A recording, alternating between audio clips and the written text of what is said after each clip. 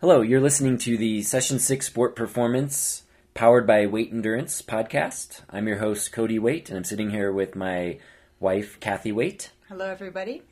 Welcome back. This is episode 5 of our podcast series that's going to be focusing, at least for the next several weeks and months, heavily on our base builder training program and a lot of discussions surrounding kind of building one's fitness base for cycling.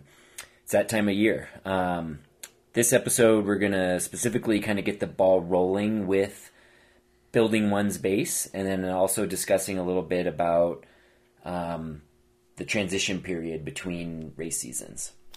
Being Right, like you're done racing, your A races are done, maybe you have a few lingering fun races or cross, and cross might not be your focus, but you're going to do something for fun. And you might eat a little Taco Bell like Cody did, and then think about what's next. Yeah, exactly. So being, as of this recording, it's basically the second half of August. So, it's that time of year where we're kind of winding down the summer season and getting into that fall season. And we'll discuss a little bit about kind of what to do, what not to do, kind of thing for all that. But yeah, believe it or not, like, our 2020 Base Builder program is kind of upon us. Yeah, right around the corner. Starts on Monday. Yeah. With a strength focus for 8 weeks. Looking forward to it. I think a lot of people are ready to move their bodies in different ways besides just on the bike. Yeah, absolutely. And we're starting our 15th annual Base Builder program a little earlier than normal. I think historically we've done kind of more like October. Well, most of the time it was November. January. Last year was kind of a breakthrough change to start in October. Yeah, in October. It was good. It was fun. So we're kind of starting a little earlier with the intention of spending a little more time building kind of more of a strength foundation. We'll get into that here as we get going here. But first, let's touch briefly on this kind of transition period idea where one season comes to an end. I think it's really critical and that as athletes, we kind of take a little bit of a break. In years past, in my younger days, after the end of my last race, my coach would always tell me to take 2 weeks completely off the bike. And at first, that sounds really appealing. Mm-hmm. And as you're getting close to that, you're like, oh, I can't wait to take a break. And then once you're there and like a few days into the break, it feels conflicting with your emotions. I felt it myself. I watched you experience that, and now this year we watched our daughter Sophia struggle with taking time away from structured training. But it's really important because if you don't take those 2 weeks off, you may not feel very motivated when it's February to keep doing training. Yeah, exactly. And I think you've experienced that with, or you've had an interesting experience with one of your coached athletes who kind of confessed that he was hiding those during that he was not taking those weeks off when we told, like you told him to, and he wanted to keep riding, but then it caught up to him, and it was unfortunate because then he didn't have motivation to race towards the end of the summer. Yeah, because it takes a toll. I mean, especially being on a structured training program, you can't really do it year round. But it doesn't take a whole lot of time off to kind of reset the system and refresh mentally. I mean, that's mostly actually what you're after, is getting that mental break. And then don't you think it's sort of a weird feeling that you're like in the best shape of the season? You worked 8, 9, 10 months towards this pinnacle, and there's part of you that knows you need to rest physically and mentally and emotionally, but it feels like such a waste to lose that fitness. Oh yeah, and it's tough to. It's so strange. It is, yeah, because like you said, you come to this peak level of fitness. Hopefully, you had a great race. The worst is when you don't have a great race, and then you kind of it like sort of lingers or whatever through that time of a break and rebuilding. But it is an unusual feeling, and it's hard, especially for highly competitive people, I think, mm-hmm. to kind of take that step back. But I think it's really critical. Now, one thing I have found is that the older I've become, I actually need less of a break in terms of the duration, so I don't necessarily need that 2 weeks off the bike anymore that I needed like in my 20s. And rather, I need something a little shorter and then maybe more frequent breaks throughout the season. That's a good point. Because, back then it was like the 1-2 week break. It was, usually sometime September-ish. And then it was like kind of get back on the bike again and start building up for next year. But what I found as I've gotten older is if you take that 2 week break, getting going again is actually kind of challenging. Agreed, yeah. And that's the beauty of having a friend or group with whom you can work out with, because Monday at noon I'm going to go do a strength session, even though I don't feel like it. Right. And get back in the swing of it. And it takes a little bit. I know Sophia, our daughter, who is 16 and just finished a really successful race season. At first she didn't want to take the time off. And then when she was ready to get back on the bike, man, those first couple of rides, I know she didn't feel well. It was like, ugh. Yeah. She came back from, I think it was a solo mountain bike ride. I'm like, how was it, kid? How'd you feel? That was pretty bad. That was awful. I'm like, it's fine. That's normal. You're going to feel a little bit better tomorrow. It's okay. But she was more excited to be back on her bike if she was going to go ride with her buddies. Right, yeah. Yeah, so if you're feeling the same way, you're kind of feeling lost, take some time off from training, go do fun rides. We mentioned that in our last podcast. This time of year is the best time to connect with friends that you haven't seen. And, maybe they're not as serious of a cyclist as you are. And so you couldn't connect as often as you wished you could have this summer because you had specific training intervals you had to do. Well, fine. Now that's out the window for a while, and go meet them at a state park you haven't ridden at, or drive up to Boulder and ride trails that you haven't been to in a long time. Right. Once you kind of get going again after the break. Exactly. So back to the break. I mean, I think just taking that planned time off, time away from the bike, if you can stay active, go for a hike instead, or go, if you, played basketball or whatever sport, pickleball. Fill in the blank. That's my new thing. That's your off season or break. Actually, it's my thing all the time lately. All the time now, yeah. Pickleball. If there's a sport you loved growing up or, you haven't done, go do that a little bit. You'll be kind of shocked maybe how sore that activity may or may not make you, but it's good just to take that break, not only physically, but mentally. So I would recommend anyone kind of 30 years and under, consider a 2-week break away from the bike, kind of after your last race. If you're over 30, maybe just a week, or even honestly 5 days, like Monday through Friday. And then that following weekend, you can kind of start with those easy rides again to kind of get back into it.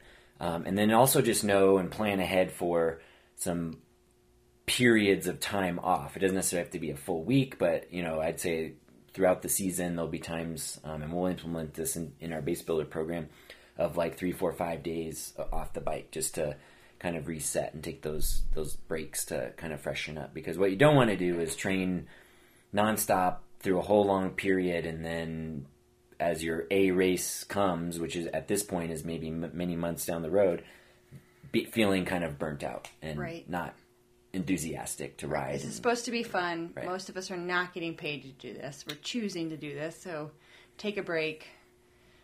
Catch up on the TV shows you didn't watch. Spend time with friends. Relax. Have fun. Maybe eat a little bit of junk food. And then clean it back up again, and we'll get going with scheduled training. Yeah, exactly. So speaking specifically of our base builder program that does happen to start next week, if you are following along in this program, and some people still have a race or two left on the calendar, let's go ahead and get through that final race and then take your break and then get started with the base builder program. So even if that's 3 weeks from now and we have 5 weeks left of this first 8-week block of our base builder program that we'll dig into in a little bit, you can start then and build up that way. So what you don't want to do is say, I've got to finish up this race this weekend or next weekend or whatever the case may be, and then immediately rush into the Base Builder program. Definitely take that break. It's well worth it. Now, that said, the time off the bike is the key point, and what you can definitely do is get into that strength training piece during that time off the bike. So it's not necessarily in these transition periods to do nothing at all and just sit on the couch. If that's really appealing and you need that, go for it. But in general, do some other activities and definitely go ahead and get back into the gym and start the strength training piece during that time. So I think that's a good segue into kind of what this time of year, what you should right, be and we're going to be building into the strength training program very lightweight at first, just to reacquaint our bodies with those movements. Right. So first, let's talk about like why should cyclists or endurance athletes strength train? Because there's several good points to it. I think it's a topic that is becoming more and more widely accepted. I would say 10 years ago, most people had the thought that cyclists or endurance athletes didn't necessarily need to lift weights, and maybe it was even not beneficial. Or, the classic thing is, well, if I want to get better at riding my bike, I need to ride my bike more. And in some cases that is true, but, if you're leaving some performance gains on the table if you're not strength training. And that, I think, is true for young developing athletes as well as older masters athletes that are, maybe slowing down. The strength training can actually delay that. Right. That's a good way to put it. Delay the slowing down. Because I don't feel like we're slowing down. Right. And the gym work is keeping us stronger so we can keep putting out the watts. Yeah, absolutely. So one of the big benefits of strength training is kind of getting more muscle recruitment. So the strength training that one should do, an endurance athlete should do, in the off season is not the same type of training that a weightlifter or bodybuilder would do. We're not trying to grow bigger muscles and increase like our size and our mass. What we're trying to do is take the muscles that we have and use them and recruit more of those muscle fibers to start working. Okay, so we have the muscles that we have on our bodies right now, and lifting weights, you're going to tap into more of the individual fibers and grow the strength of those individual fibers through the strength training protocols that we'll have in our Base Builder program. And it's not a program that's going to make you more muscly, so to speak. You're not going to become Arnold Schwarzenegger following this program. I mean, to become a bodybuilder or weightlifter, like, first of all, you need to strength train more or less every day. Just like if you want to be a good cyclist, you need to ride your bike as many times a week as you can. The rep schemes and things are much different. A lot of weightlifting to kind of exhaustive levels, we rarely, if ever, do that. And so the underlying theme of how we strength train and why we strength train is to train the muscles we have to function better and recruit more of those fibers. Another benefit too is through those improved muscle recruitment is increasing the top end power production that we can do, because power from a physics standpoint is essentially, to put simply, how hard can you push on the pedals times how quickly can you pedal, or cadence. So we're going to do some things on the bike later on down the road, some cadence drills and things that will improve that aspect. But it's really the strength training that improves how much force or how hard we can push against the pedals.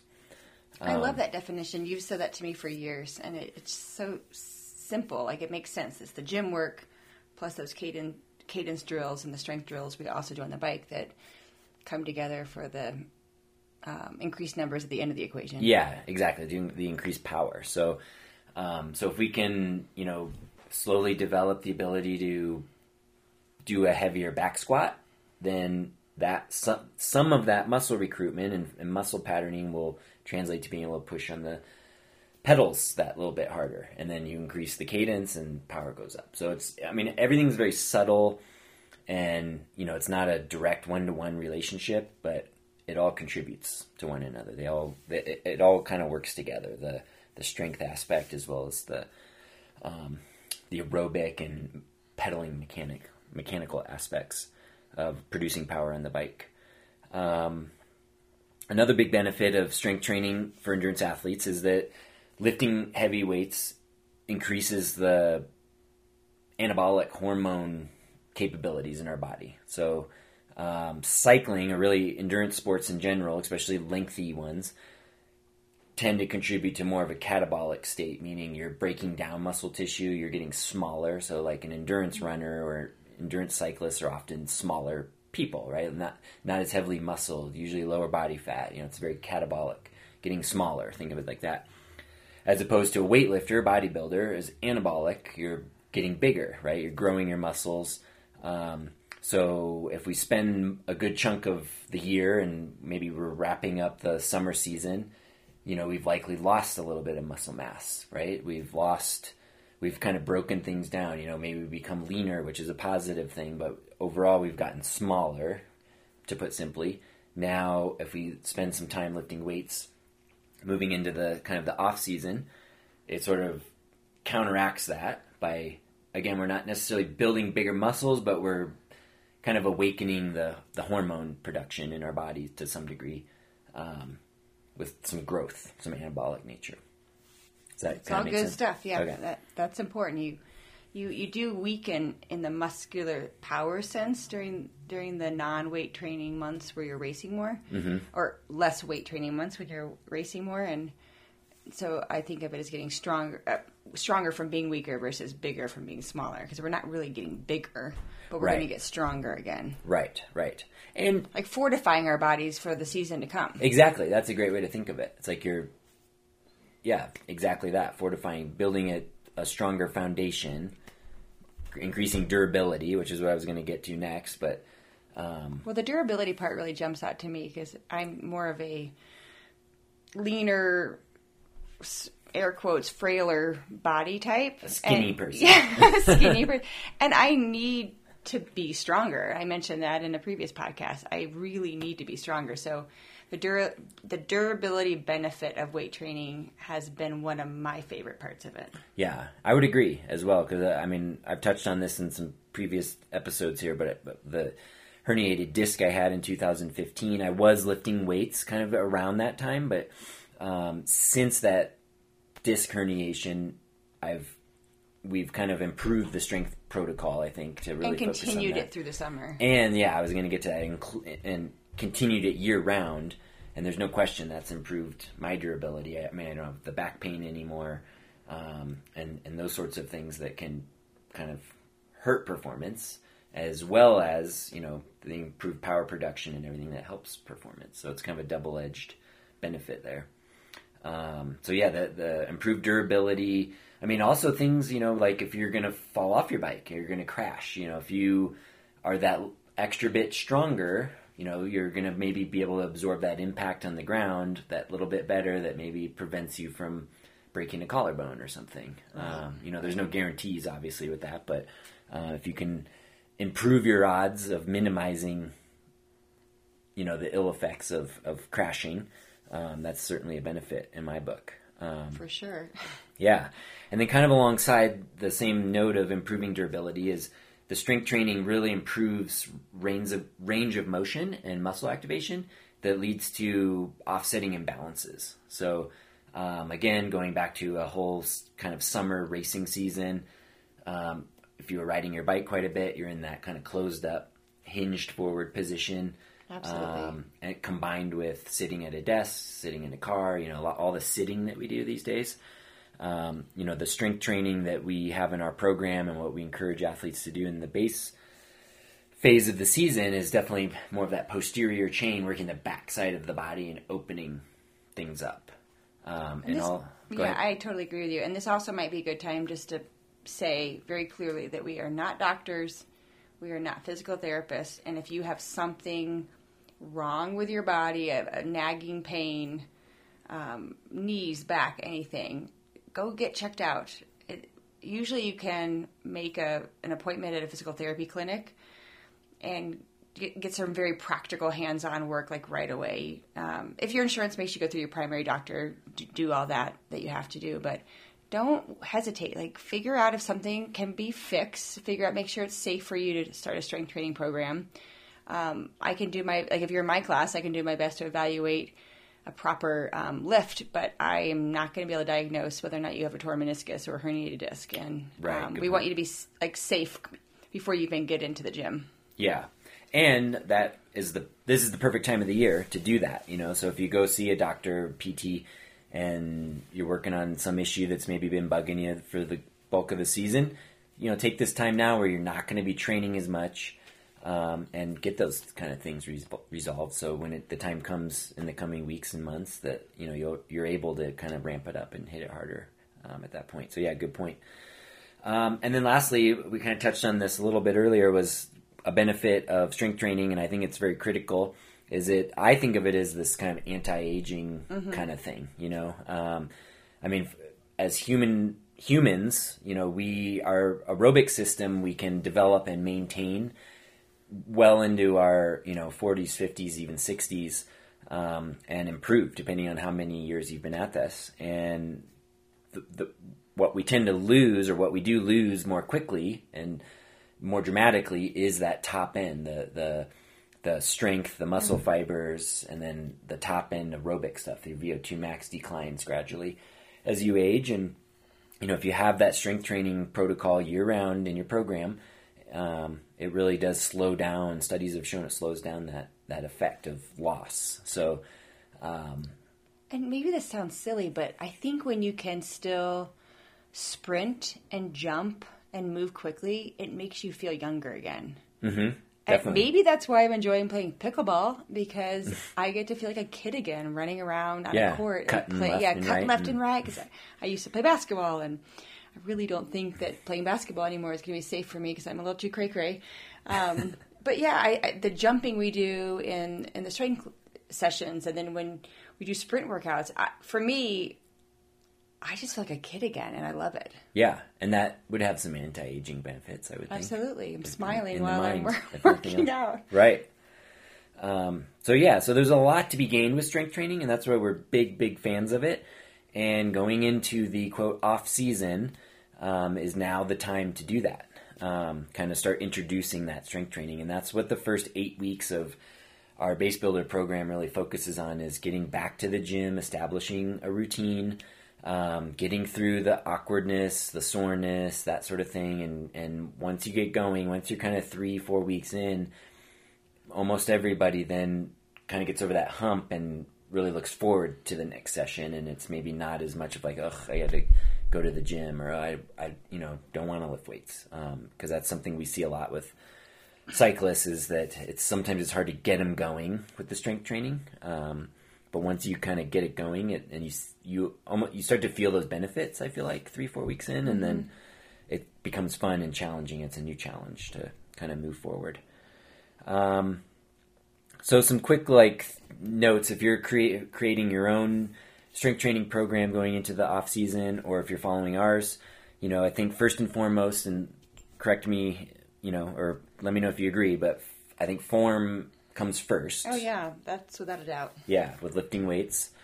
What would you recommend? Because some of the listeners here are going to be training with us in-house, but most people live elsewhere, and they're going to be kind of figuring this out on their own. First of all, we have a YouTube channel. Right, that's important.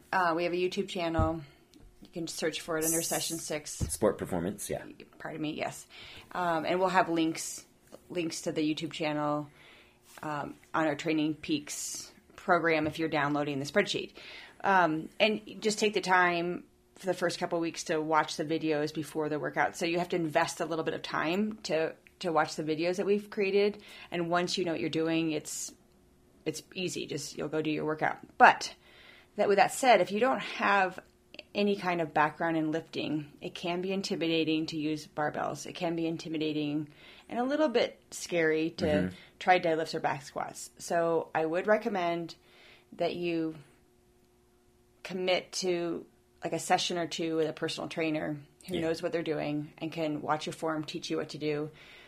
And that might show some imbalances right there, which would make you take a side trip to the PT to fix some things, and that's not a problem. That's the best thing you can do. So get some help. Maybe you have a good friend who's an experienced weightlifter. They can help you, but take the time to figure out how to do the lifts correctly, because you're committing with our program to doing it for the next many, many months. Right. And we've seen in class too, like some people just, for whatever reason, maybe can't do a barbell back squat, right? Like maybe there's something wrong with their mechanically, right? Right, or mobility. From an injury or something. And, having a personal trainer recognize that and then give you maybe alternative movements. Right. You can always do some of these squats with kettlebells or I can't even talk here.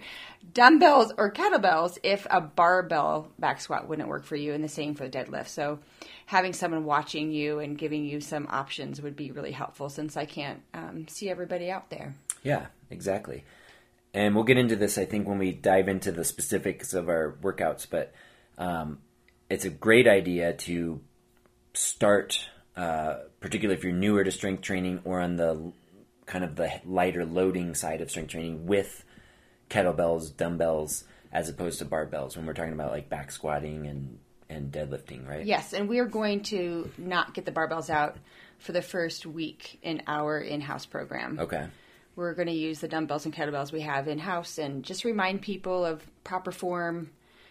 And the not using barbells will refrain people from loading too much weight, because it's human nature. We're going to want to I remember doing this, and throw some weights on, even though the spreadsheet they're supposed to be following will not recommend heavier weights, but that's how people are. So just working with dumbbells and kettlebells will keep people lighter and therefore walking normally the next day. Yeah. It's funny how easily we forget, myself included. We've all was doing this weight, I'll just load up about that. Oh, and then the next day you can barely get out of bed because you're so sore. So kind of along that note, another kind of guideline to implement into your strength training program as you start up this time of year is having a program that is very progressive and has a slow ramp rate, I guess. Yeah, slow build up in the loading of the weights. That's built into our specific training program, but, I think starting light. Yeah, I think a general rule of thumb, and this is what we're going to tell our people on Monday, is you may leave the gym today and not feel like you really did a workout. Did that much. Yeah. That's okay. That's the way to do it, And really. I'm going to give you a pat in the back if that's how you feel. Yeah. And it's okay in our program if you feel that way for probably 3 or 4 weeks. Right. Because it's better to adapt slowly and not be so sore that you don't want to come back or you don't want to go ride your bike outside for fun. Right. Because riding our bikes for the last several weeks and months, of the season, it's like we've become very good with a very specific set of muscles and loading, pedaling a bike and so forth. And as soon as we do something a little bit different, like a squat, where we're maybe using more adductors and glutes than we were pedaling our bikes, it's more like quad dominant. Even a body weight squat, if you do 3 sets of 10 or something, it's very possible that you wake up the next morning with sore adductors. Absolutely. Yeah. And it's kind of shocking. So starting really light and progressing slowly over the weeks of that adaptation phase really helps you, one, avoid any kind of injury and excessive soreness, and then kind of move through that uncomfortable soreness phase a little more easily and more quickly. Well, is this where you want to talk about how do we decide which numbers we're going to use on our spreadsheet? Yeah, but before we do that, let's talk about what the spreadsheet is we're talking about. Right, and that's a good point. Where the heck is it and that sort of thing. So those of you that listening are already on our Base Builder program. We're going to give you a quick little tutorial. If you're not on our Base Builder program, we'll move this somewhat quickly. But basically, the program is delivered via Training Peaks. And what you're going to do is click on the very first strength session, really any of the strength sessions. They all have the spreadsheet as a downloadable attachment. But you'll click on it, open the workout window. You click on the paperclip. Or there's kind of a link, essentially. Oh, that's true as well. And it's an Excel file, Microsoft Excel file. You click on that, download it to your hard drive, and then at that point, open it up. And then there's 4 tabs within this strength training sheet, and each of the 4 tabs is its own phase. So we have the adaptation phase, which is what we're going to talk about here and do for the next 8 weeks. And then there's the strength build phase. Then there's the stability and power phase. And then the fourth one is the maintenance phase that you'll follow kind of more in the spring through summer months. So what you'll do is click on that first tab it says adaptation, opens it up.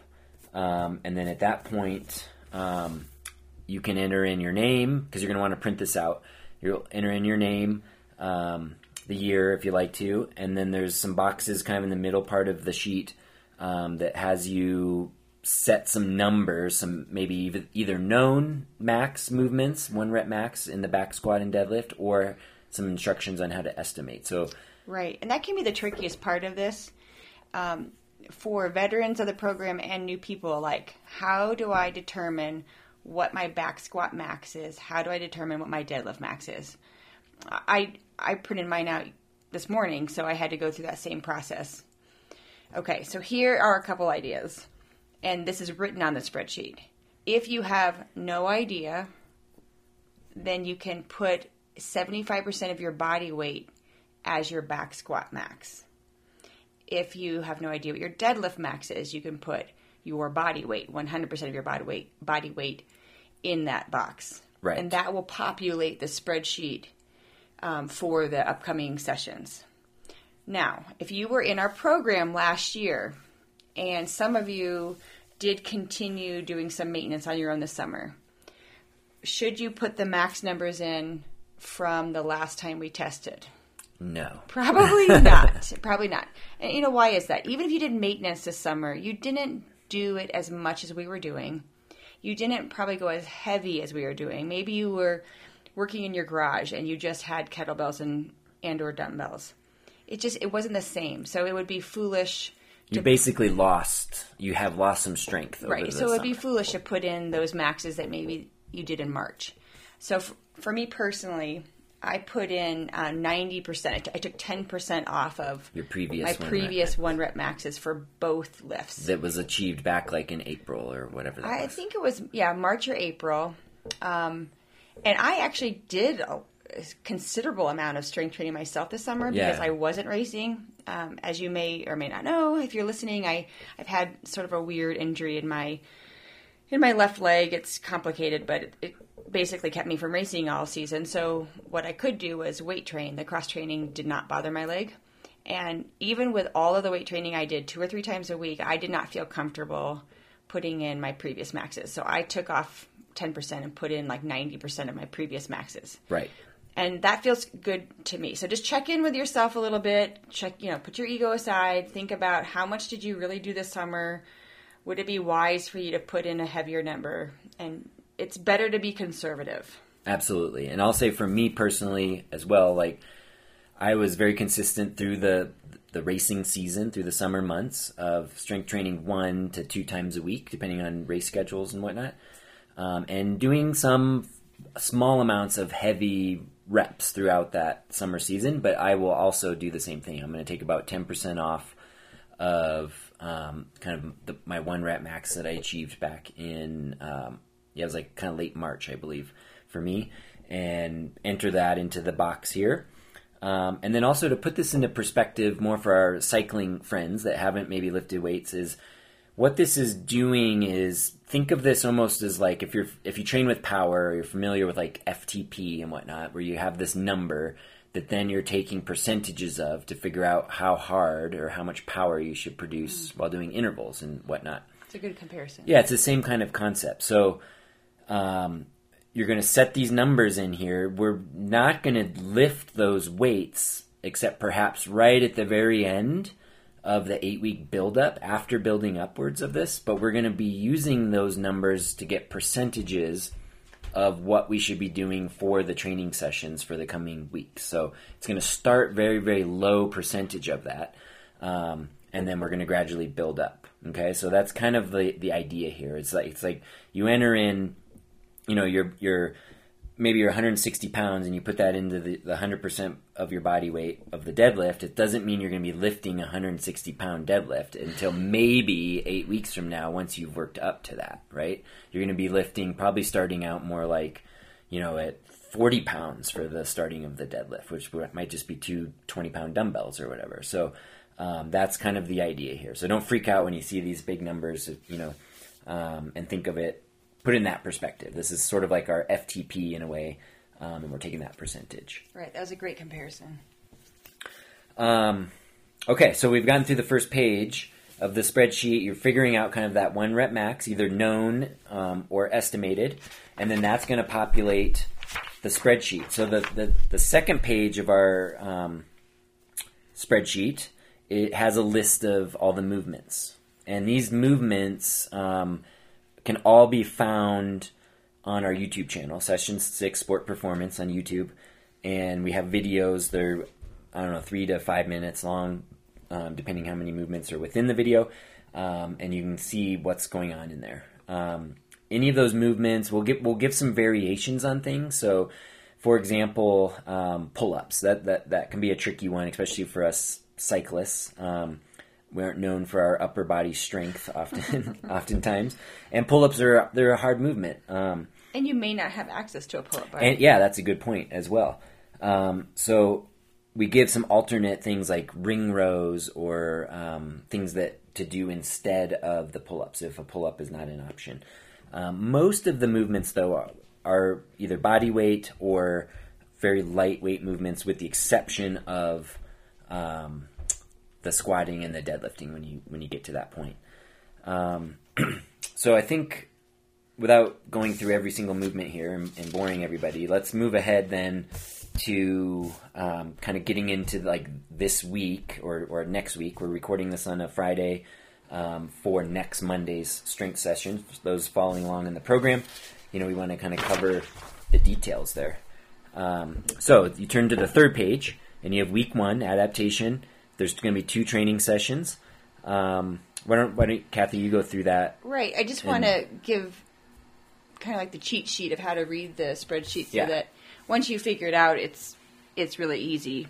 You definitely need page 2 to reference the numbers on page 3. For example, under M prep, that means movement prep. And for session 1, it says number 1. You go back to page 2. Number 1 movement prep set is called Magnificent 5. And that is a list of 5 movements that basically just feel really good, and you're moving your body and you're ready to exercise after you've done these body movements.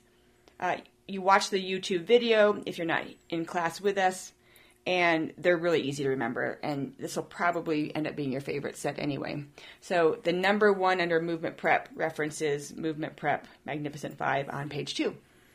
And then we would move into the core set, also run number 1, reference back to page 2, and there are 3 core movements listed as core set number 1. If you're in class, I'll demonstrate them, and we may even add on a few extra things. If you're doing these from home, watch the YouTube video, and once you've done them a couple times, they'll be like perfectly comfortable for you to do. Right. The first few weeks, you'll be like learning all the movements, and then by I think week, week 4, you've kind of done everything. You go through the second time. Eventually, you will know what you'll look at it and be like, the pull-off press. Oh yeah, I know what that is. But until then, you might have it takes a little extra prep time, which remember what's what. Factor that in so you don't get thrown off when you get ready to start your workout. But once you know what the titles are, it's quite easy to get going. Okay, then you'd have a push-pull set, and for session 1, so if you're at the gym with me on Monday, we're going to do what we call our vertical high push-pull set. Well, what does that mean? We'll reference back to that cheat sheet, and it says that vertical high is a combination of an OH press, which means overhead press, and a pull-up.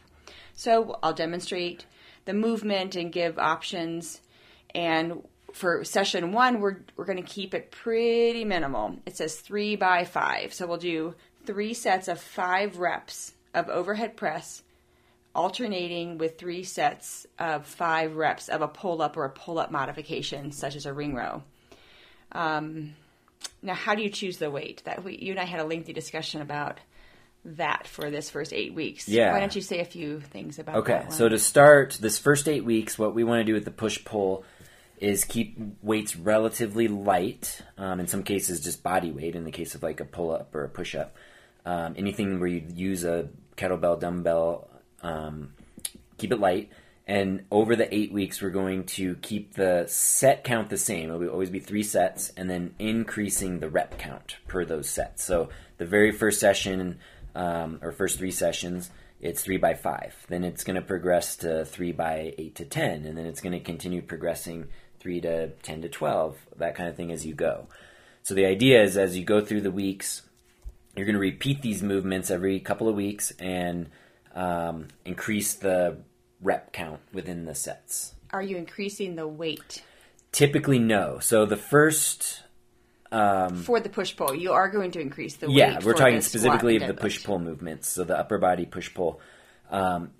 If anything, it's likely you may reduce the weights as you move through and start getting into higher rep counts. If you get upwards of like 20 reps of something, you may have to reduce the weight potentially. But it's going to be individual for everybody. So the long story short, or the advice here is start out light.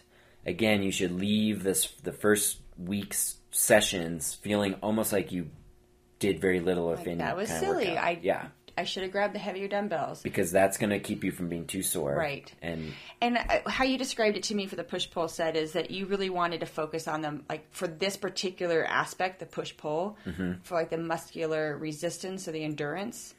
And then in the next phase, we're going to add the heavier weights for push-pull. So when we get into the strength build, it'll sort of be the opposite. We'll start moving heavier weights, but fewer repetitions and few more sets as well. So... Right.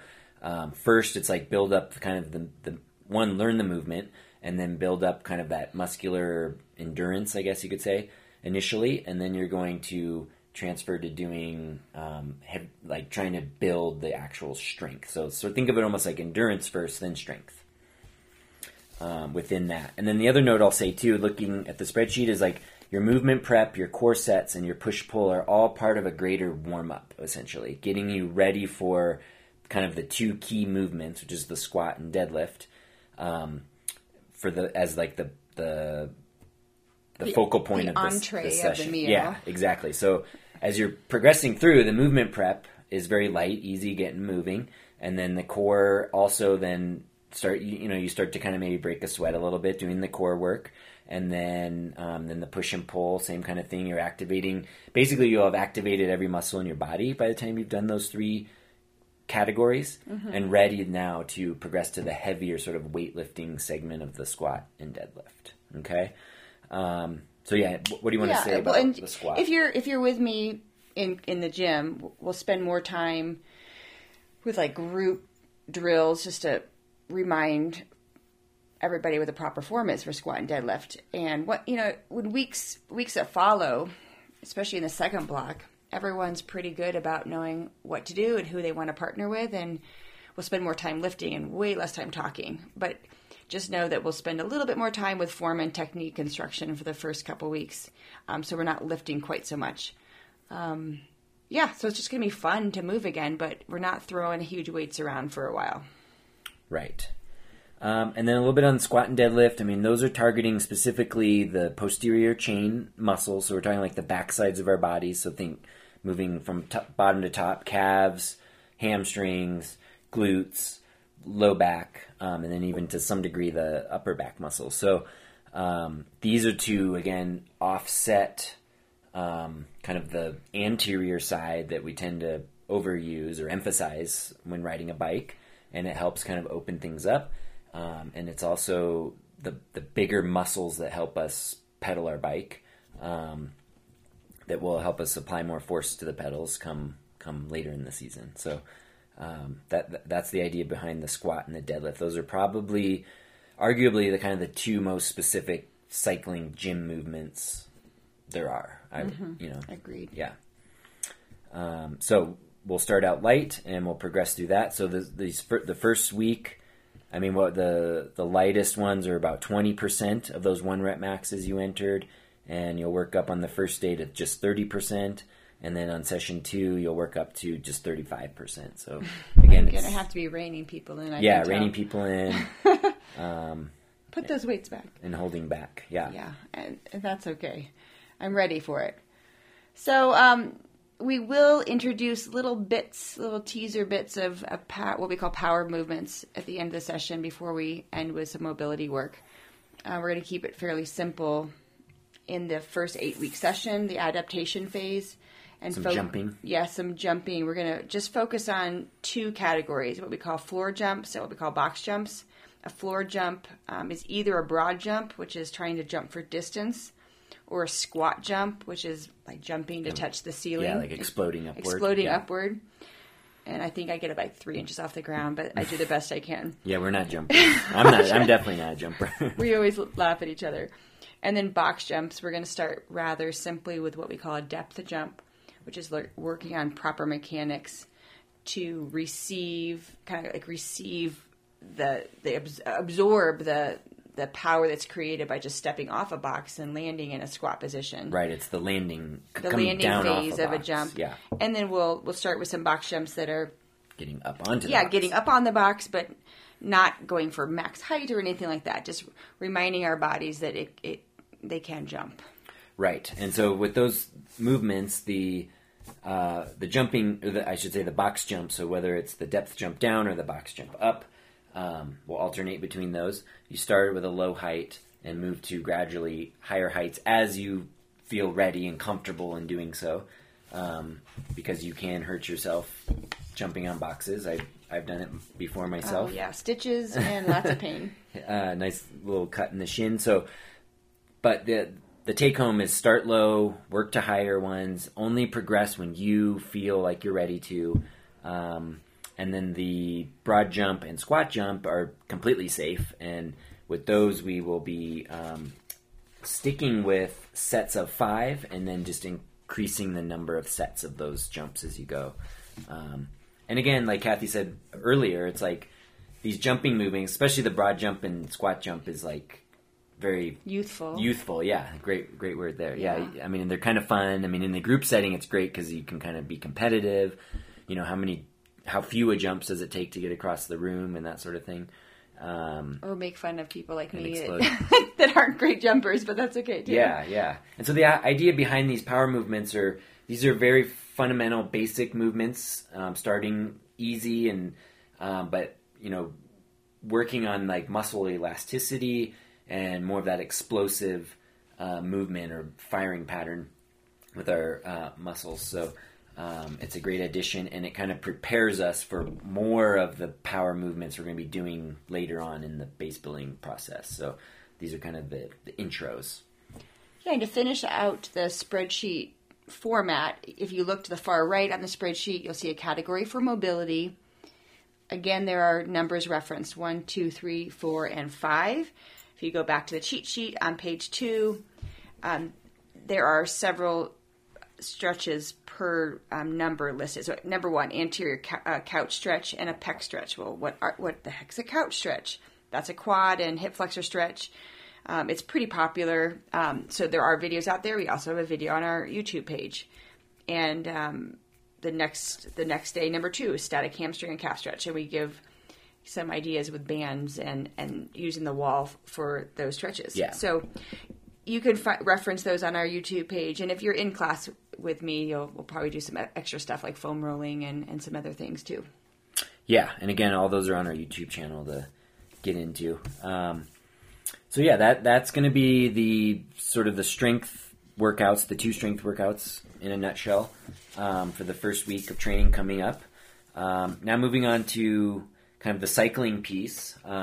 So again, this is going to depend on where you are at specifically.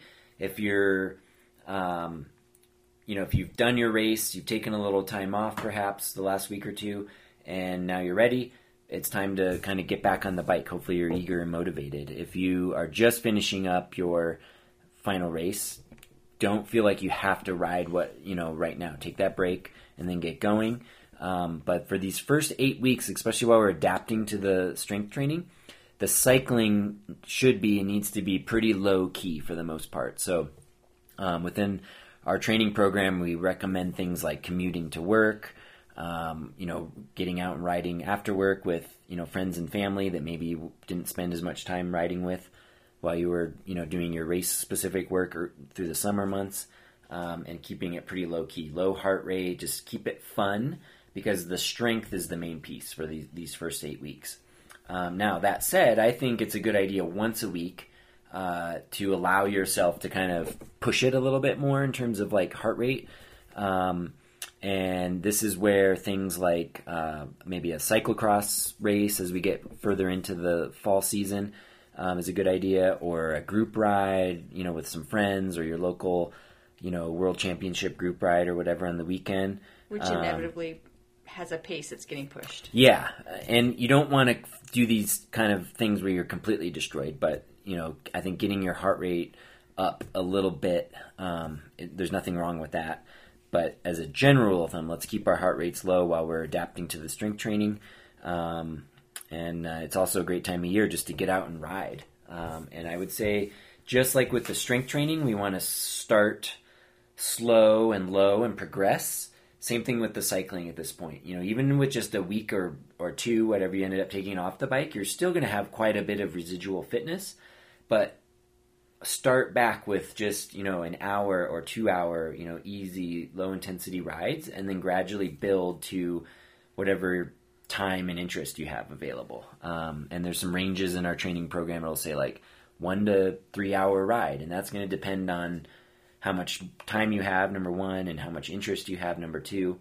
But the idea is like whatever you sort of start at, ideally you want to try to grow the minutes and hours of riding as we move into the fall season to kind of get those, classic base miles in to build that before we get in the trainer in the next block that comes in November. So nothing super fancy with the cycling piece. Just basically keep it easy and have fun with it, and then throw in a cross race or a group ride or something periodically. We'll kind of do it. I think that covers like the first week, kind of our strength program in general, formatting so people know how to get started with that. If you have questions, feel free to email us. Yeah, email us, or on our website, endurance.session6.com. We have a new forum on there as well where you can get in there and ask specific questions, and you don't have to be a member or following like a paid subscriber to our Base Builder program. You can still get in there and ask questions. If you have some questions on how to formulate your own base training program, we're more than happy to give some advice on that. And then regarding our podcast here, our goal moving forward is to release next week's training information on the Friday before the week. So those following along on our specific program can wrap their heads around what we're doing, get a good idea. Right. Plan for the week. Plan for the week ahead and know what you're kind of in for. And if you're in-house, I'm very much looking forward to seeing people on Monday, reconnecting, hearing how your summer's been going. We have tons of returning people, but also a handful of new people. And we still have room for a few more if you're listening and would like to join in. Yeah, if you live in the area, we do have a few spots left in our in-house program. And then our remote program, we'd love to get as many people going on that and seeing how much we can help them improve that way. And then with our podcast, if you're listening to this and you're enjoying it, we'd love to get some ratings going. Leave a 5-star rating or whatever you think we're worth, and reviews are always fun as well and helps our rankings, so maybe more people can find us. So we have no idea where this will go. It's geared specifically towards our athletes following our program, but hopefully we get some other people interested in learning from us. So I think that's it. Next week we'll come back and we'll talk a little bit more specifically about the cycling piece of the first bit, the first 8-week block, about like low heart rate training and kind of once you've rested and transitioned from one season to the other, how do you get going with that low heart rate training to start building those base miles for next year. So I think that'll kind of do it. That's it. Thanks for listening. We really appreciate it. Yeah, thanks for listening, and we'll talk to you next week. Have a great weekend.